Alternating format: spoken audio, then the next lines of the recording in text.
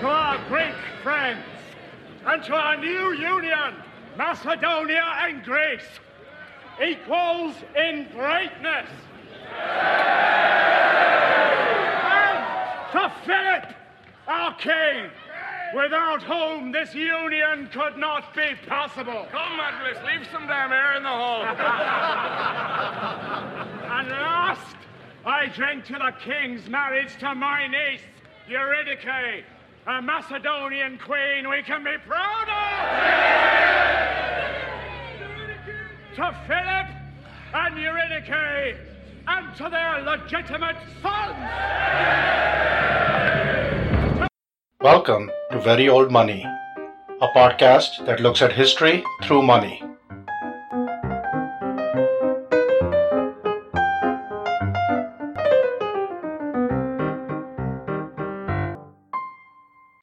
Episode 3.8, A Royal Soap Opera. Hello everyone, welcome back on the last day of this odd, miserable year 2020. I really did not expect this would be such a long delay between episodes. I just work and other activities just got a little out of control, and writing and editing these episodes take too much time, way too much time. So I'm trying to figure out a way to churn this out much more efficiently and probably control my OCD a little bit when I edit these episodes to make it a little easier on myself. You may see a few more ums and ahs and audio glitches, but at least it may help me get the episodes out more quickly, and that will not affect the quality of the episodes. With the COVID pandemic raging, I hope all of you are safe and doing well. The usual announcement before we begin. If you are listening to this podcast on YouTube instead of regular podcatchers, please hit the subscribe button below the video. Also, please make sure to hit the bell icon to the right and choose all notifications. That way, you will automatically be notified as new episodes load. Also, this podcast is now available on Amazon Music, so something new where you can listen to this. If the coins I mentioned in today's cover art do not show up in your podcatcher, you can view all the coin images that are discussed in this episode on the website at veryoldmoney.com. We have two coins in the cover art today, and they're both from a new source, Baldwin of St. James in the United Kingdom. And you can visit them at www.stjauctions.com. So on with the show. After a brief detour for the hegemon who never was, well, a long detour after the gap in episodes, so we return now to wrap up the story of Philip, who has Greece under his thumb and is now hegemon through the League of Corinth. Ever since the Persian Wars, it was almost the patriotic duty of the Greeks to take on the great king of Persia. This patriotic feeling, of course, did not prevent the Greeks from allying with the same great king when it suited them. But then why quibble? But before Philip marched off to war, a huge family scandal erupted, and it caused major embarrassment and delayed this great patriotic war. May-December romances can be problematic. They are even more problematic when you are a polygamous monarch with a legitimate heir waiting in the wings. And Philip, always amorous, appears to have fallen in love with a young Macedonian noblewoman. And this relationship and the ensuing marriage would showcase a major rupture in the Macedonian royal house. But before we get there, let's have a refresher on Philip's marital adventures. By the time of the latest marriage, Philip had already been married 6 times. These marriages have been mentioned in previous episodes. The first wife was Odata, the daughter or relative of the Illyrian king Bardylus. Renamed Eurydice after Philip's mother, she appears to have been dead at this point because the new Macedonian queen would also receive this name. Odata Eurydice left behind a daughter, Kinane, who will play a part in our later story. In the Illyrian tradition, Kinanes appears to have been trained in riding, hunting, and fighting. By this point, Kinane, who supposedly accompanied Philip on the Illyrian wars and even killed an opposing Illyrian queen, if the ancient sources are to be believed, was married to Philip's nephew and the former king Amyntas IV. The two had a daughter, Adea, another person to keep in mind. Wife number 2 was Phila of Elymea, a Macedonian principality. Likely married to Philip to stabilize the new king's precarious hold on the throne, there's no records of any children, and we don't even know if she was alive at this point. The next wife, and most important for our story, was Myrtale of Epirus, eldest daughter of King Neoptolemus of Epirus, sister of the current king Alexander I of Epirus. But in recognition of Philip's victory in the Olympic Games in 356 BC, she received the name by which she is known by in history, Olympias. The renaming also coincided with the birth of Philip's heir and oldest son Alexander. The next year, Olympias gave birth to a daughter Cleopatra, who will also play a role in our story going forward. The next wife is Nicesipolis of Pherae in Thessaly, either a wife or a concubine of Philip and possibly a relative of Jason. By now she was dead, dying 20 days after giving birth to a daughter, and this came after Philip's great victory at the Battle of Crocus Field, so the child was named Thessalonike, which translates to Thessalian victory. Now this is a recurring problem in the history of Philip because you get dates and they don't always line up, and so the Battle of Crocus Field was in 352, and if Thessalonike is born right after that, she is only 4 years younger than Alexander. But the sources also indicate she was like a child of 6 or 7 at the time of Philip's death, so which would mean she's born later, and about the events that are about to unfold, so she would be born around 345 BC. And this is something I've struggled putting these episodes together because the dates don't always line up, and at some point I'm just going to barge ahead. And if it was 345, the Battle of Crocus Field, which was earlier, would not be the battle after which she was named, so who knows what's going on here.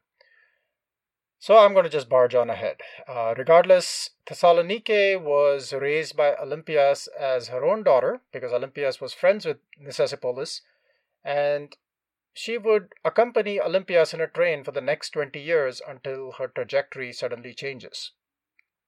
At this point in the events, she's a child and is a non-factor. The next is Philip's other Thessalian wife, Philina of Larissa. This is the mother of Philip's other legitimate son, Aridaeus. However, Aridaeus is not seen as a real contender for the throne, as he had some sort of learning or mental disability. Ancient chronicles love to ascribe all sorts of nefarious deeds to the agency of women, and this is particularly true when it comes to poison, which was considered as a cowardly or, according to them, a women's way of committing murder. Olympia is brash, assertive, ruthless in protecting her family, and also to them a little weird because she was a servant of Dionysus who played around with snakes, has been the target of many such calumnies over the years. Now, set aside the fact men in this story are going to be every bit, if not more, brutal in exterminating rivals. The problem for Olympias is she was a woman. She's not supposed to act this way, and that does not help her in the chronicles. And she's not the first or the last royal woman in history to face these double standards. Plutarch wrote that Aridaeus' disability was caused by a poisoning attempt by Olympias. This seems a bit far-fetched. There's no real reason to support this. Now, it's possible that it appears that Aridaeus may have been older than Alexander, but again, this is where the dates come and become confusing because was Olympias wife number 4 or was she wife number 3? When did those Thessalian marriages take place? And it's a muddle. Wife number 6 was Meda of Odessos. She was the daughter of a king of Thrace, Kotelas. She's a recent wife, only married in the late 340s BC, and there appear to have been no children. But her legacy to posterity is the Mida-Nuntak Ridge in Antarctica. Her other note in history, according to the historian N.G.L. Hammond, was a decision to commit suicide on the death of Philip, something the Macedonians were not used to, but evidently got her buried in the room next to him.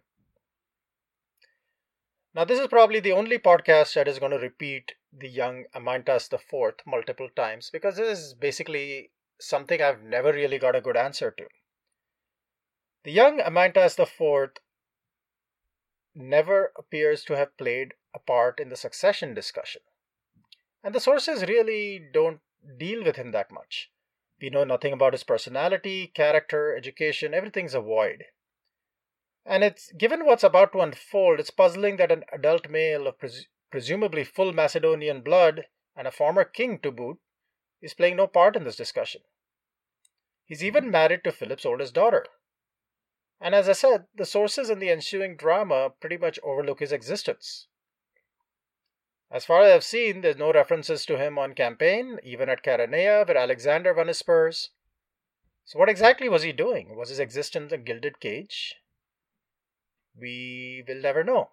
Now, Philip, at this point, does marry him off to his oldest daughter, and they have produced a daughter.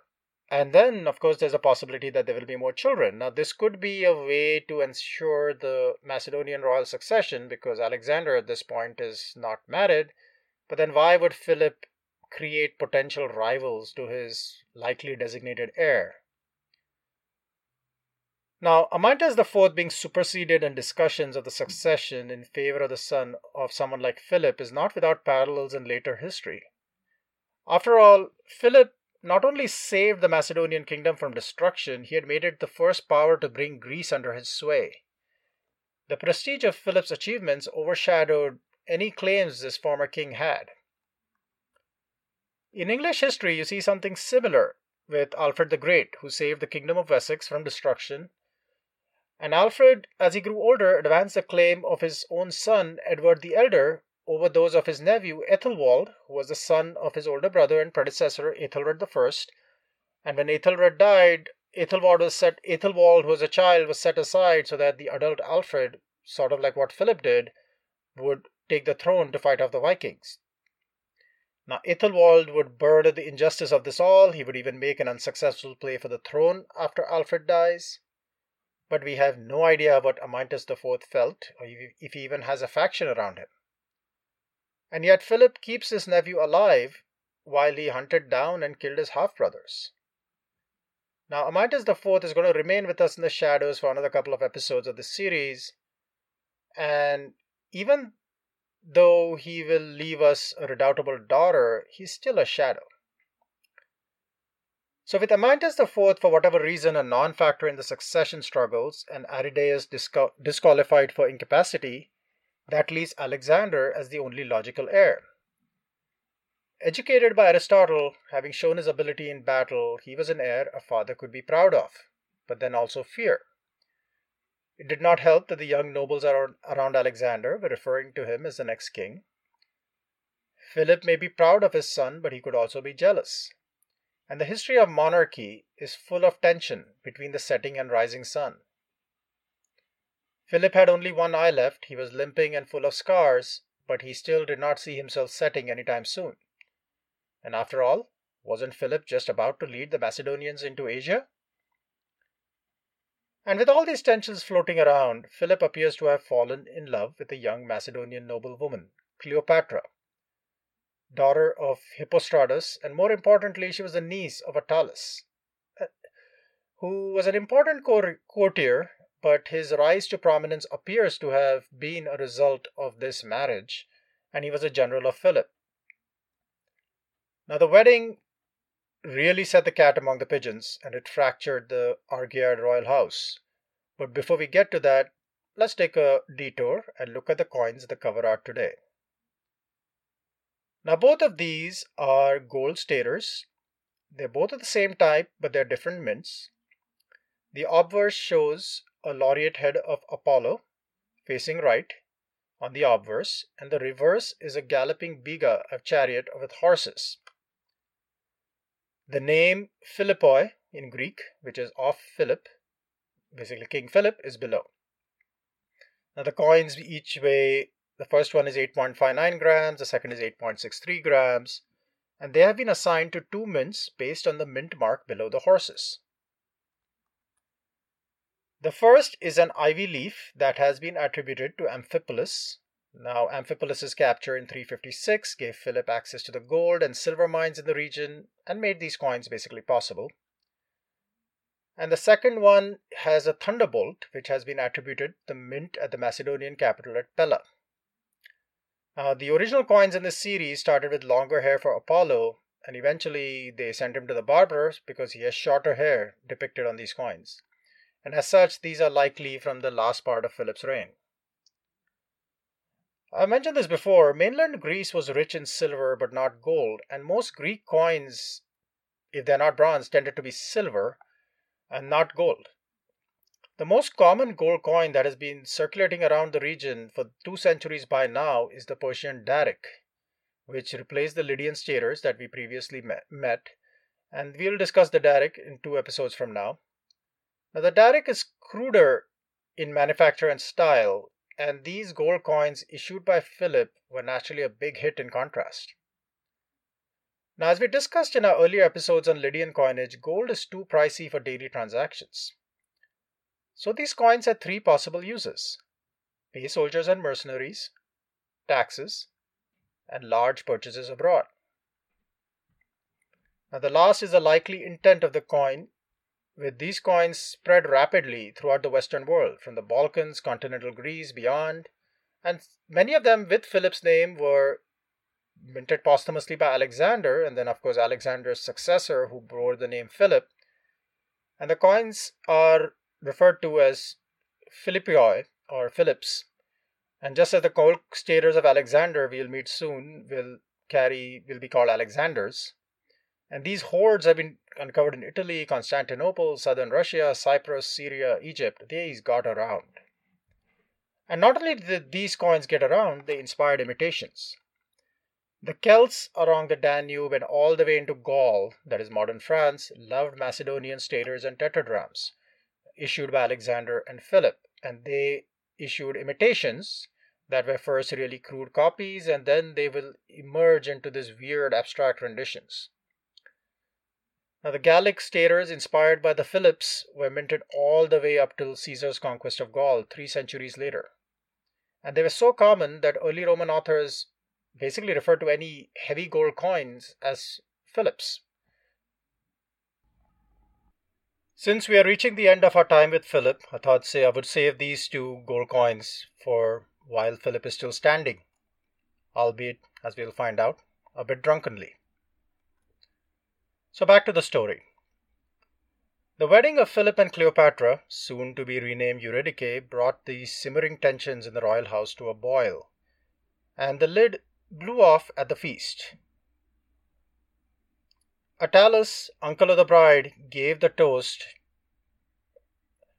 that we heard at the beginning of this episode, or something close to it, that crystallized all of Alexander's fears of being supplanted by a mewling babe of pure Macedonian stock.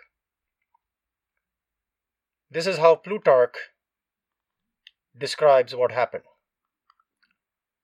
At the wedding of Cleopatra, whom Philip fell in love with and married, she being much too young for him, her uncle Attalus in his drink desired the Macedonians would implore the gods to give them a lawful successor to the kingdom by his niece.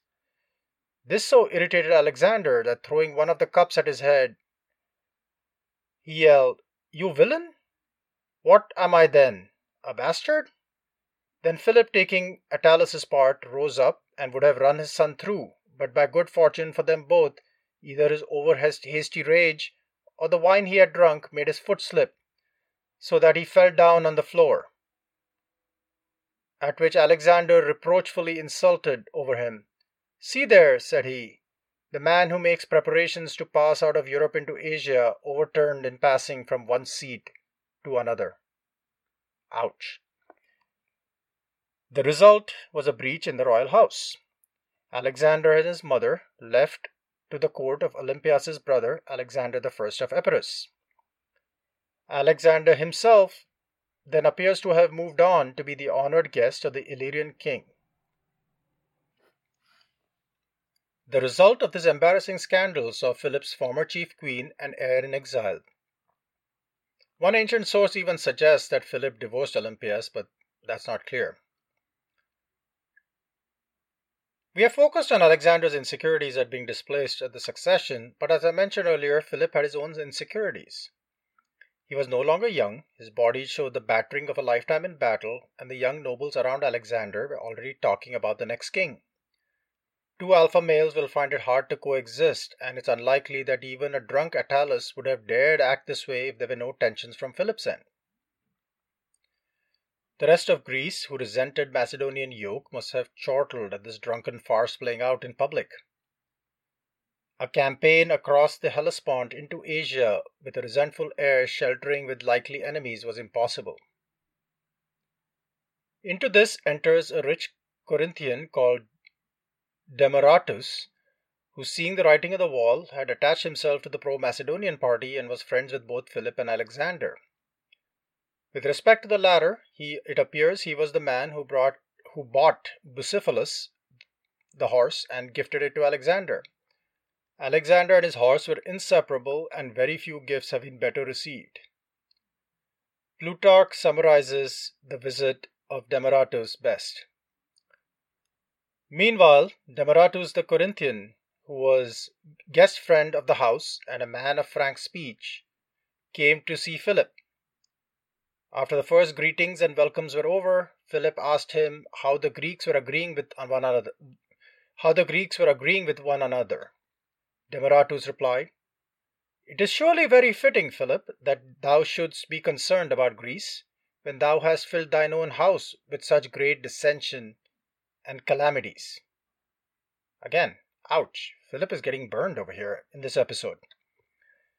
Plutarch goes on to say that this blunt talk brought Philip to his senses. Demaratus was sent to Alexander, who after assurances of security returned home. Olympias, however, remained in Epirus.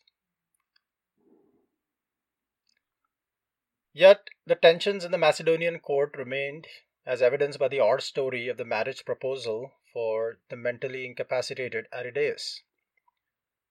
Pixodarus was the satrap of Caria, a Persian province on the western coast of Anatolia. He was the younger brother and eventual successor of Mausolus, whose name survives in posterity due to the tomb built for him by his grieving sister wife, the Mausoleum. And yes, that's where the name comes from. I'm not going to get too much in the weeds about the history of this house because I'll be covering Mausolus and the Mausoleum in greater detail soon, and announcements to come in the next episode. Suffice it to say, for various reasons, Pixodarus wanted to tighten his hold on his satrapy and went about seeking allies. Seeing the impending Macedonian invasion, and with Pella a lot closer than Susa, he was prepared to switch sides and offered the hand of his daughter, Ada II, to Philip, who then appears to have proposed Aridaeus as the groom. Now, as I said, nobody expected Aridaeus to become king, but it is possible he was Philip's oldest son, and he could obviously father a child who could be king. And Alexander, at this time, to the irritation of his mother and possibly his father, was showing no interest in women and was not getting married anytime soon. And indeed, it's baffling that he would set off on his great campaign without trying to secure the succession. But something about this marriage set off alarm bells in Alexander's head, and he intervened, and through an intermediary, he approached Pixodarus, offering himself as the groom. Now, the satrap, of course, would rather have the likely future king rather than a half-wit for a son-in-law, and was eager to accept. But at this point, an annoyed Philip intervened and put a kibosh in the whole deal. Alexander was chastised for being ignoble and unworthy of his high estate in wanting to become the son-in-law of a mere Carian and who was a slave to a barbarian king. Now, Alexander's insecurity here would cause the Macedonians an ally in an important Persian province. Philip sent orders to Corinth to send back the actor Thessalus, who was the aforementioned intermediary, back in chains, and Alexander's friends Harpalus, Nearchus, Erigaius, and Ptolemy, most of whom we'll meet again, and who will be with us almost to the very end of the season, were banished.